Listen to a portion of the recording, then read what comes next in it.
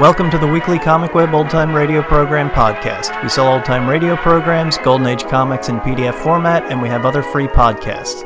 Visit comicweb.com for more information or find us on Facebook and iTunes. This week our podcast features an episode of Counter Spy called German Spies. It first aired on December 14th, 1942.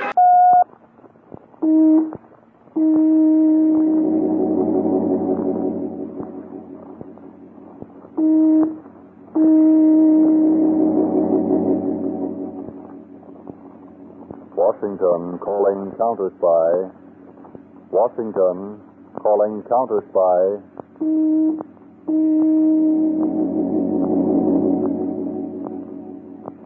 Washington calling Counter Spy.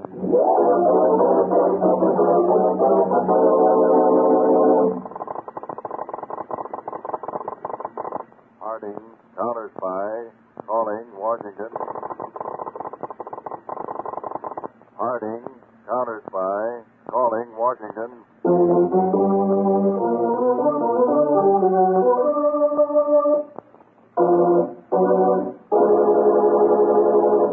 Phillips H. Lord, Counter Spy.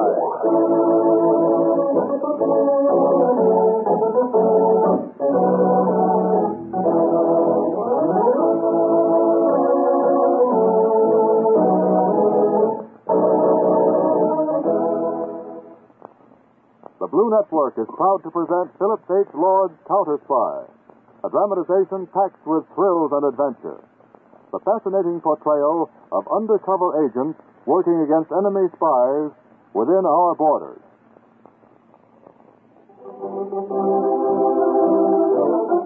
All over this great country tonight is an invisible army of men and women highly trained to protect us from professional enemy spies within our borders. Imagine chief counter spy of them all as David Harding.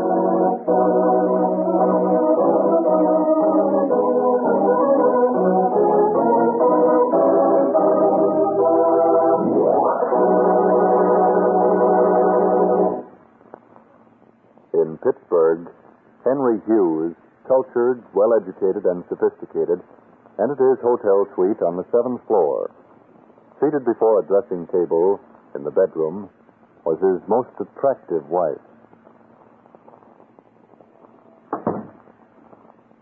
Hello, Laura.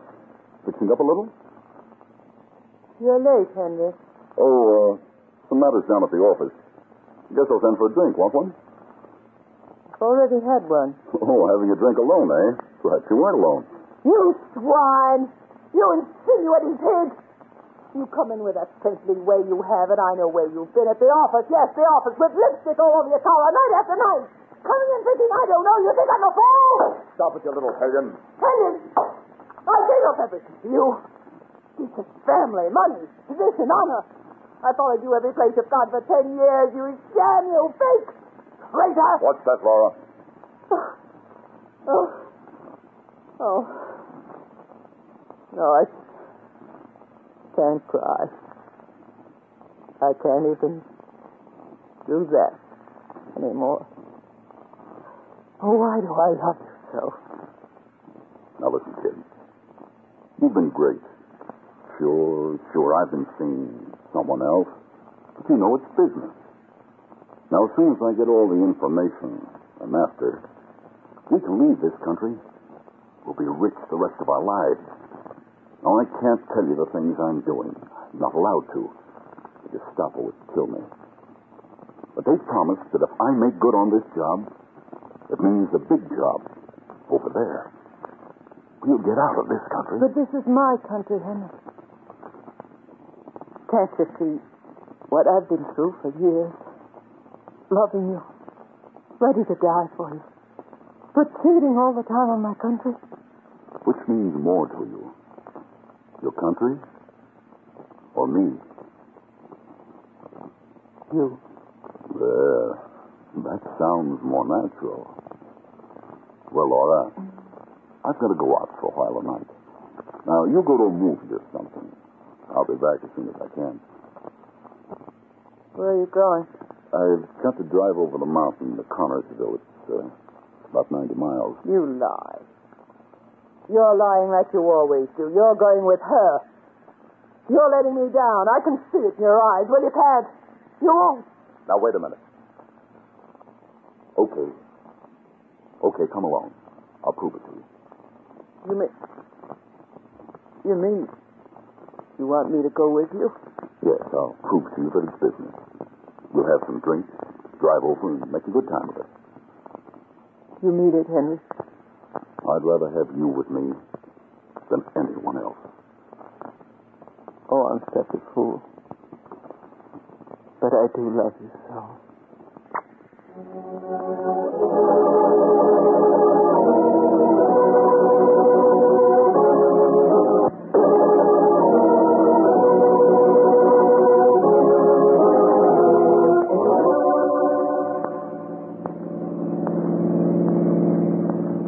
Here's the bottle, Laura. Have yourself another drink. Oh, it's so beautiful tonight. Look, Henry, you can see for miles. Sure.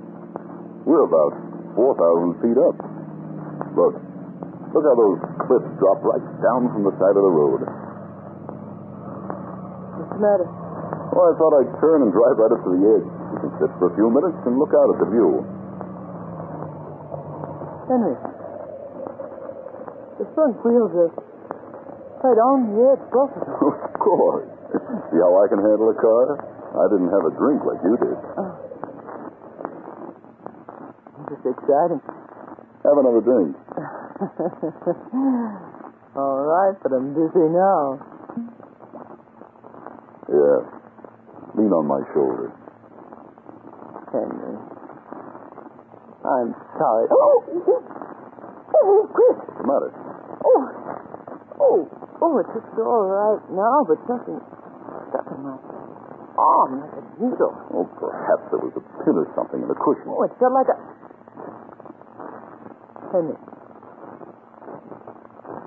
Yes?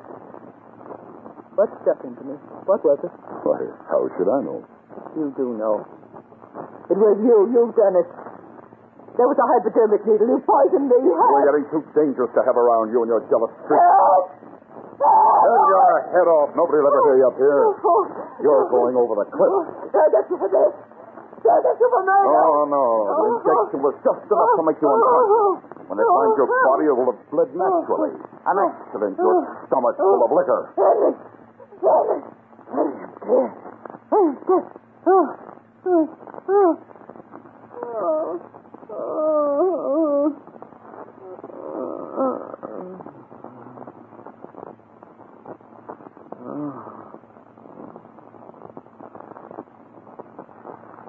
Now,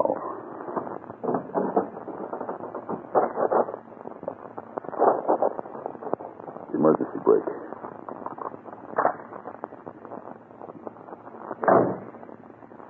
Happy journey, my dear. Now to get the front wheels over.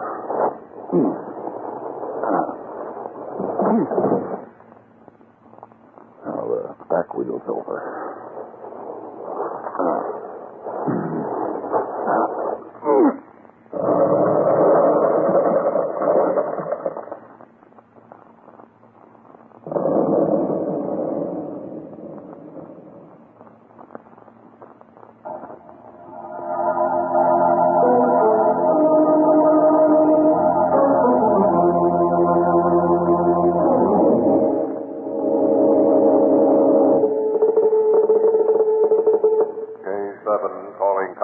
Headquarters, Washington.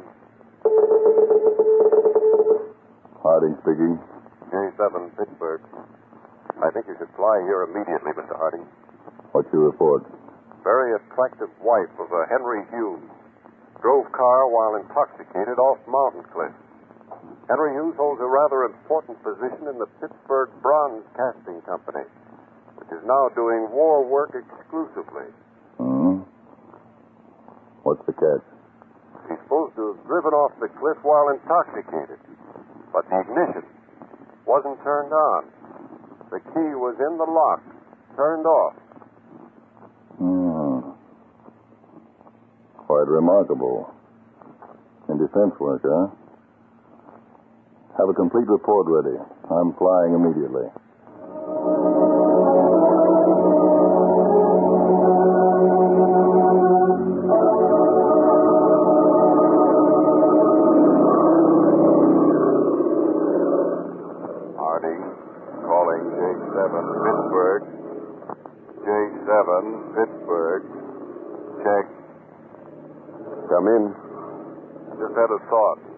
check on the bookkeeper of the Pittsburgh Bronze Casting Company. Find out everything about him.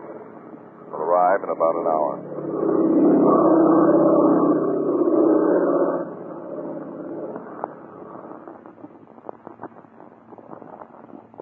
Now, these reports, Mr. Harding, they're all on Henry Hughes.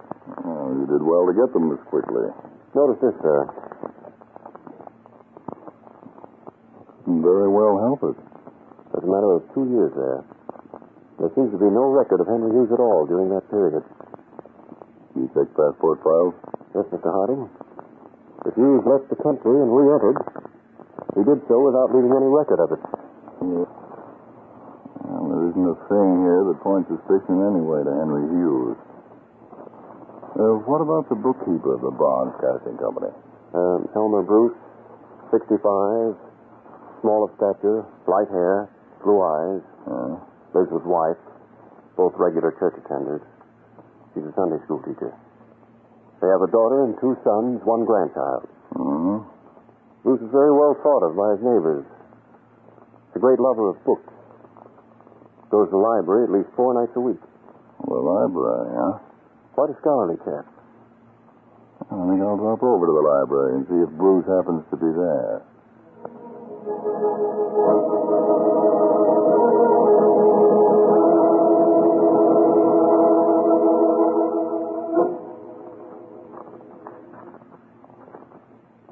Pardon me, were you through with this book? Oh, yes. I was just browsing through it. Won't you sit down a moment? I'd like to speak to you. Why, yes, certainly. Aren't you Elmer Bruce? Why, that's the most amazing thing I've ever heard of. I've never seen you before. Well, this meeting isn't quite as accidental as it might seem, Mr. Bruce. For certain reasons, I didn't want to go to your home. I'd like to have you look at my credentials. Mercy. Oh, there's nothing to be nervous about. Oh, have I done something wrong? I just wanted to ask you a question, Mr. Bruce. Do you happen to know a man who works for your company by the name of Henry Hughes? Why, yes. Oh, wasn't that a catastrophe, his wife's death? Yes, a terrible thing. Mr. Bruce, of course you pay all the employees of the Bronze Casting Company by check. Oh, yes. 462, counting the 2 janitors and night watchmen. That is the last count of that. I see. Mr. Bruce, tomorrow your accountants are going to call on you. And Mr. Harold Lawrence, the president of your firm. Oh, yes. Now, these accountants are going to recommend that you pay the employees from now on in cash instead of by check. Oh, no. I want you to fall in with the accountant's plans to pay from now on in cash. But I couldn't. I'd be untruthful. I'm sorry, Mr. Bruce, but these happen to be government orders. A great deal depends on them. Well, I'm sorry, too, Mr. Harding. I respect my government, but even for it, I couldn't lie. Mr. Bruce, it's very refreshing to meet a man of your principles. I don't wish to be an unreasonable prick. I just want to do what's right. Well, couldn't you say, under the present day circumstances, you recommend paying by cash? And you wouldn't have to say what circumstances. Yes, mm-hmm. Well, that's rather delicately skirting the truth. Well, I might, for my country. Oh, that's fine. Now, you'll receive from the bank each week some separate bills of different denominations, which we will have the numbers of. Now, you are to put these designated bills in the pay envelope each week of Henry Hughes until notified to the contrary. Oh, yes. And you're not to mention to anyone under any circumstances that you have met or talked with me. Oh, my gracious. That's a big responsibility. I hope I'm a big enough person, Mr. Harding. After all, I've always lived in my very small way, and I'm not a broad or big person. I know all about you, Mr. Bruce. You're considered a very fine person. Thank you. Now I'll have to leave you. I'm going back to Washington.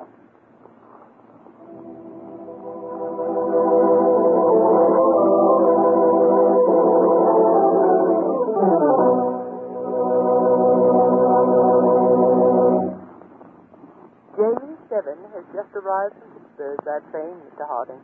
Send him right in. Got any news? Quite a bit, Mr. Harding. Very interesting. Uh-huh. Well, let's see.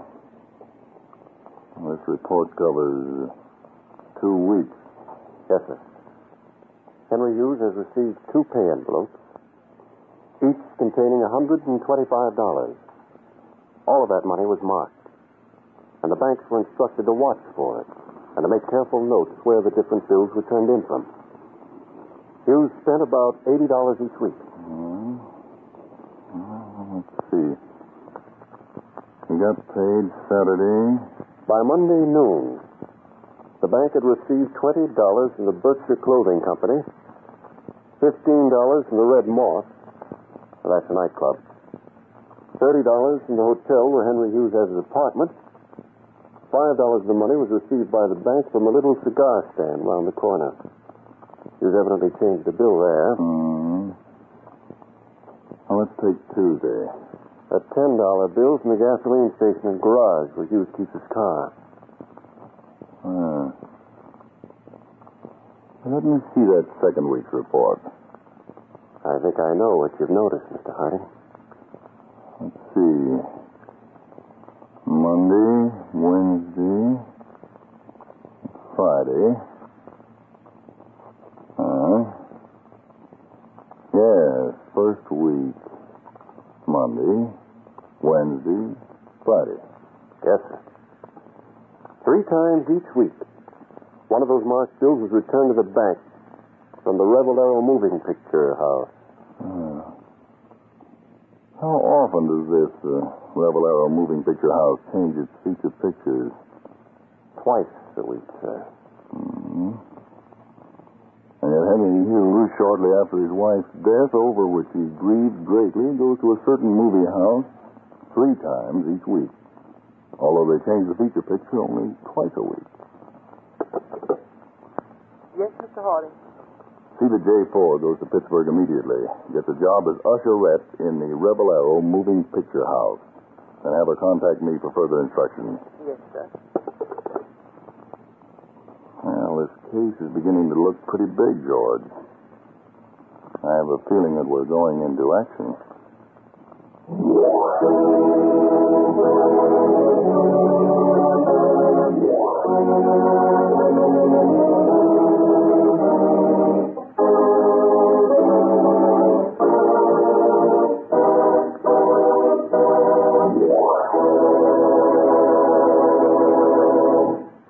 We'll continue tonight's case of Counter Spy in just a moment.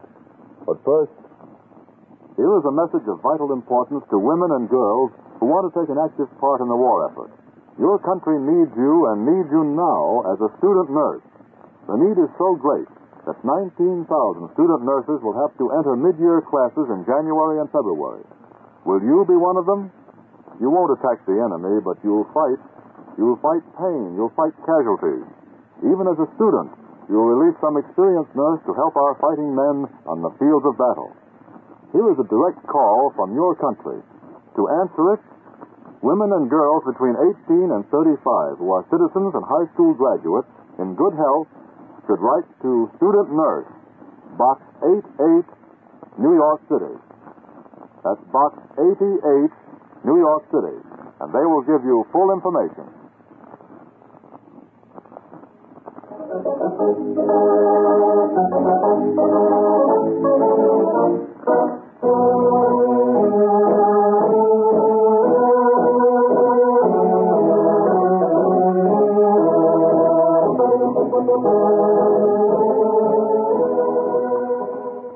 Now, back to Philip H. Lord's Counter Spy.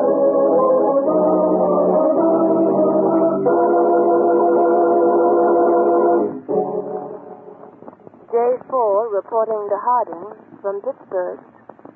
J4 reporting from Pittsburgh. Harding speaking. Proceed. The man in question entered theater at 4:10, went down center aisle to row D, asked girl to remove coat from a seat, and sat down next to her. After a while spoke to her, and from then on they carried on conversation. This happened Monday and Wednesday. The same girl each time. Who is the girl? Phyllis Lawrence, daughter of the president of the Bronze Casting Company. What? Yes, sir. Oh. I'll contact you later. Yes, Mr. Harding. I'm leaving for Pittsburgh immediately. Tell J7 I'm going to call on Mr. Lawrence, president of the Bronze Casting Company.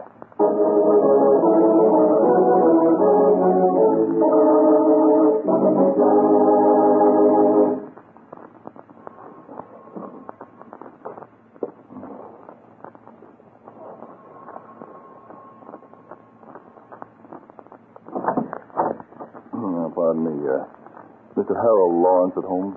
Yes, sir. Your card. Yeah, please call him. Kindly take in my card, if you please. Step in, sir. Thank you. If you'll wait, sir, I'll take your card, Mr. Lawrence. Certainly.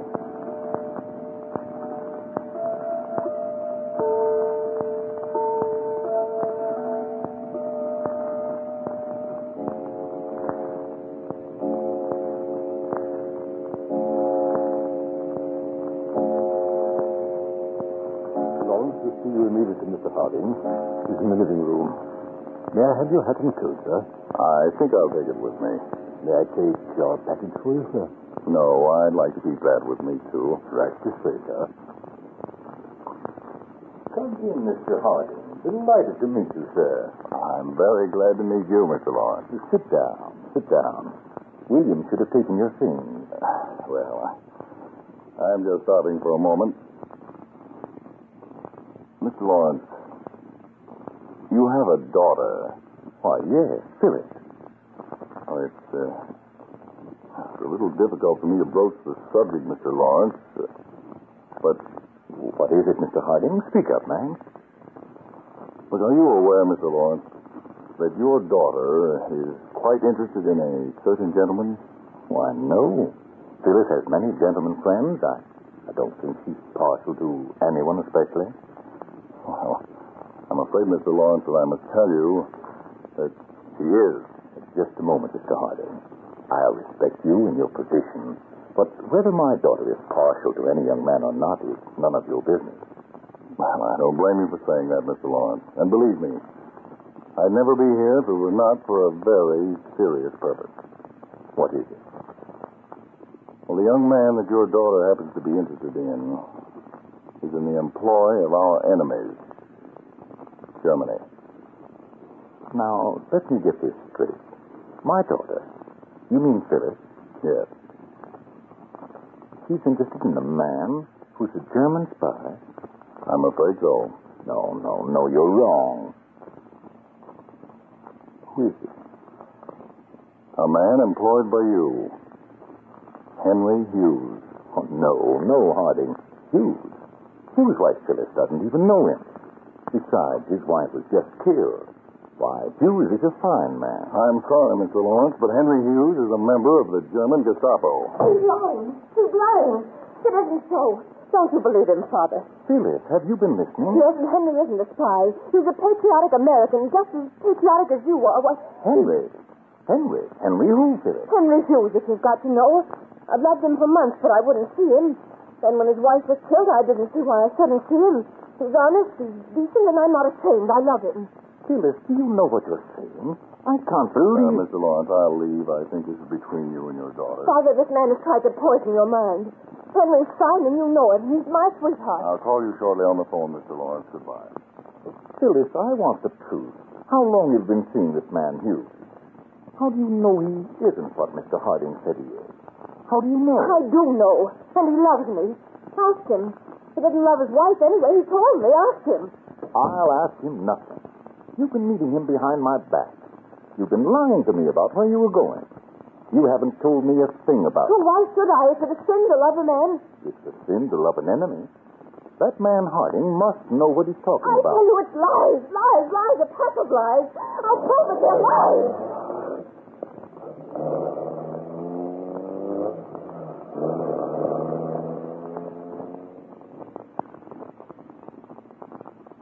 I can see him in the shade. Harding's driving off in his car. Henry, that fool, that stupid ass. I'd like to have my hands on him. Killing his wife that led up to this. I told him not to. But he was afraid of her. She got so jealous. We've got to get out, Phyllis. Things have gotten too hot. No, it isn't all up yet. Henry's driven over the mountains tonight. The counter spies evidently haven't arrested him yet, and we can see that he doesn't talk. On his way back here, he's found with a bullet. Yes.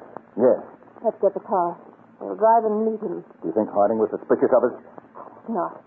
Harding thinks you're a respectable businessman, and I'm your innocent daughter led astray. He came to warn us. It is safe if we can do away with Henry before he talks. What's that? What? That package by the chair. Right there. Oh, that's where Harding was sitting. Must have been in such a hurry he forgot it. Wait a minute. It's a short way, sir. Oh, the trick. Harding left that here to trick us. He's heard everything we've said. Quick. The car in the garage. Don't stop for a thing. Come on. You drive.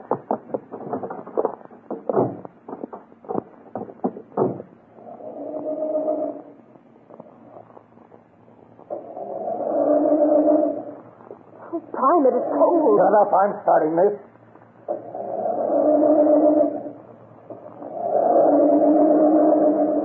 I'm afraid it won't go. Oh. Yes, the distributor cap is missing, and I wouldn't move either one of you. Two of my agents are in the back and have you covered. Very clever. And the next time you go to a theater to meet a man, Phyllis, if you ever do, be sure and look around and see who's sitting in the seat behind you. What my daughter has done has no bearing on me. Why am I arrested? Oh, come, Mr. Lawrence. You've been operating this factory on money supplied by Berlin. You make parts for airplane motors so that your firm is close to many manufacturers and you have access to their plans. And besides, he's not your daughter. He's Fräulein Groch. Henry's responsible. The fool, he ought to be shot. That's just what he did. Killed himself when my men went to arrest him. Henry? Yes. Henry. Your father.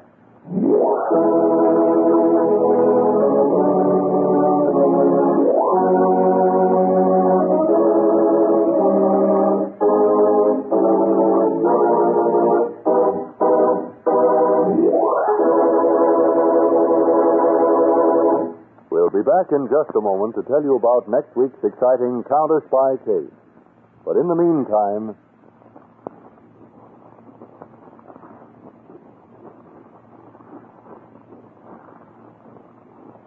we wish to call your attention to the government's urgent appeal for the conservation of gas for cooking and heating. Gas must be conserved for the following reasons. It is used for fuel by many industrial plants, which are now expanded to double or triple their normal peacetime size. And it is used widely in the manufacture of armor plate, gun barrels, and similar equipment, which must be hardened or molded at extremely high temperatures. Because its flame is freer from impurities than the flame from coal or oil, gas is used almost exclusively in these processes. And gas is in itself a raw material for certain products. Synthetic rubber, for example, and ammonium nitrate, which is used in the manufacture of explosives. That is the why, and now here's the how of gas conservation. Don't use the kitchen range to heat the house.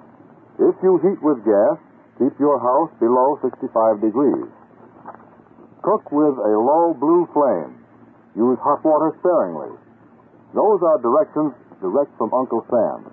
Now, they may not sound as intriguing as an assignment to track down and capture enemy spies, but the conservation of gas, practiced by millions of soldier citizens on the home front, will be echoed in cheers of victory from our fighting men, because the conservation of gas will help give them equipment and weapons they need.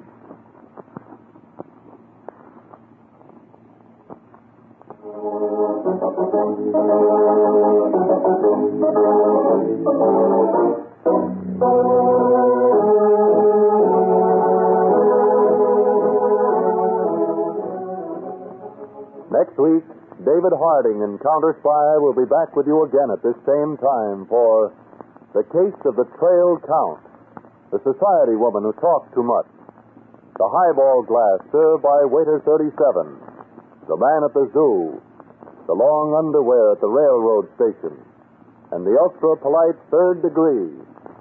That's next week's unusual Counter Spy.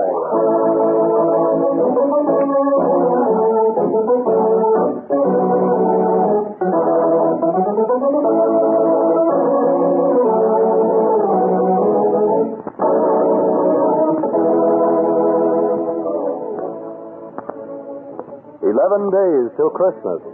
Give the present with a future. The greatest gift of all, a share in America. Give war bonds and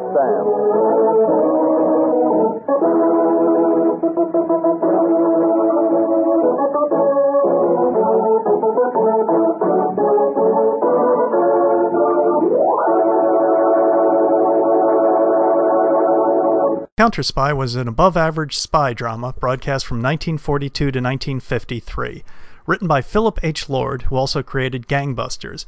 It presented the adventures of David Harding, ace counter spy, in his successful attempts to foil enemies both at home and abroad. Each episode begins with a solemn voice intoning, "Washington calling counter spy, Washington calling counter spy," followed closely by the expected dramatic musical stings. This was followed by some variation on the following, depending on the tenor of the times. Backing our great Army and Navy at the front is our invisible army of ace counter-spies who work quietly, effectively, and swiftly against the enemies in our midst. They are the dread of the German Gestapo, the Italian Obra, and the Japanese Black Dragon. Imagine the ace counter-spy of them all as David Harding, specially appointed with authority to work however and wherever he will. After the war, Harding's post-war efforts were against all manner of evildoers, including racketeers, bootleggers, drug runners, and counterfeiters, usurping the authority of any number of federal, state, and local agencies in Philip Lord's fictional reality. The role of Harding was voiced by actor Don McLaughlin, who had a small television career in his subsequent decades, primarily in daytime soap operas. Thanks for listening, and we'll catch you next week.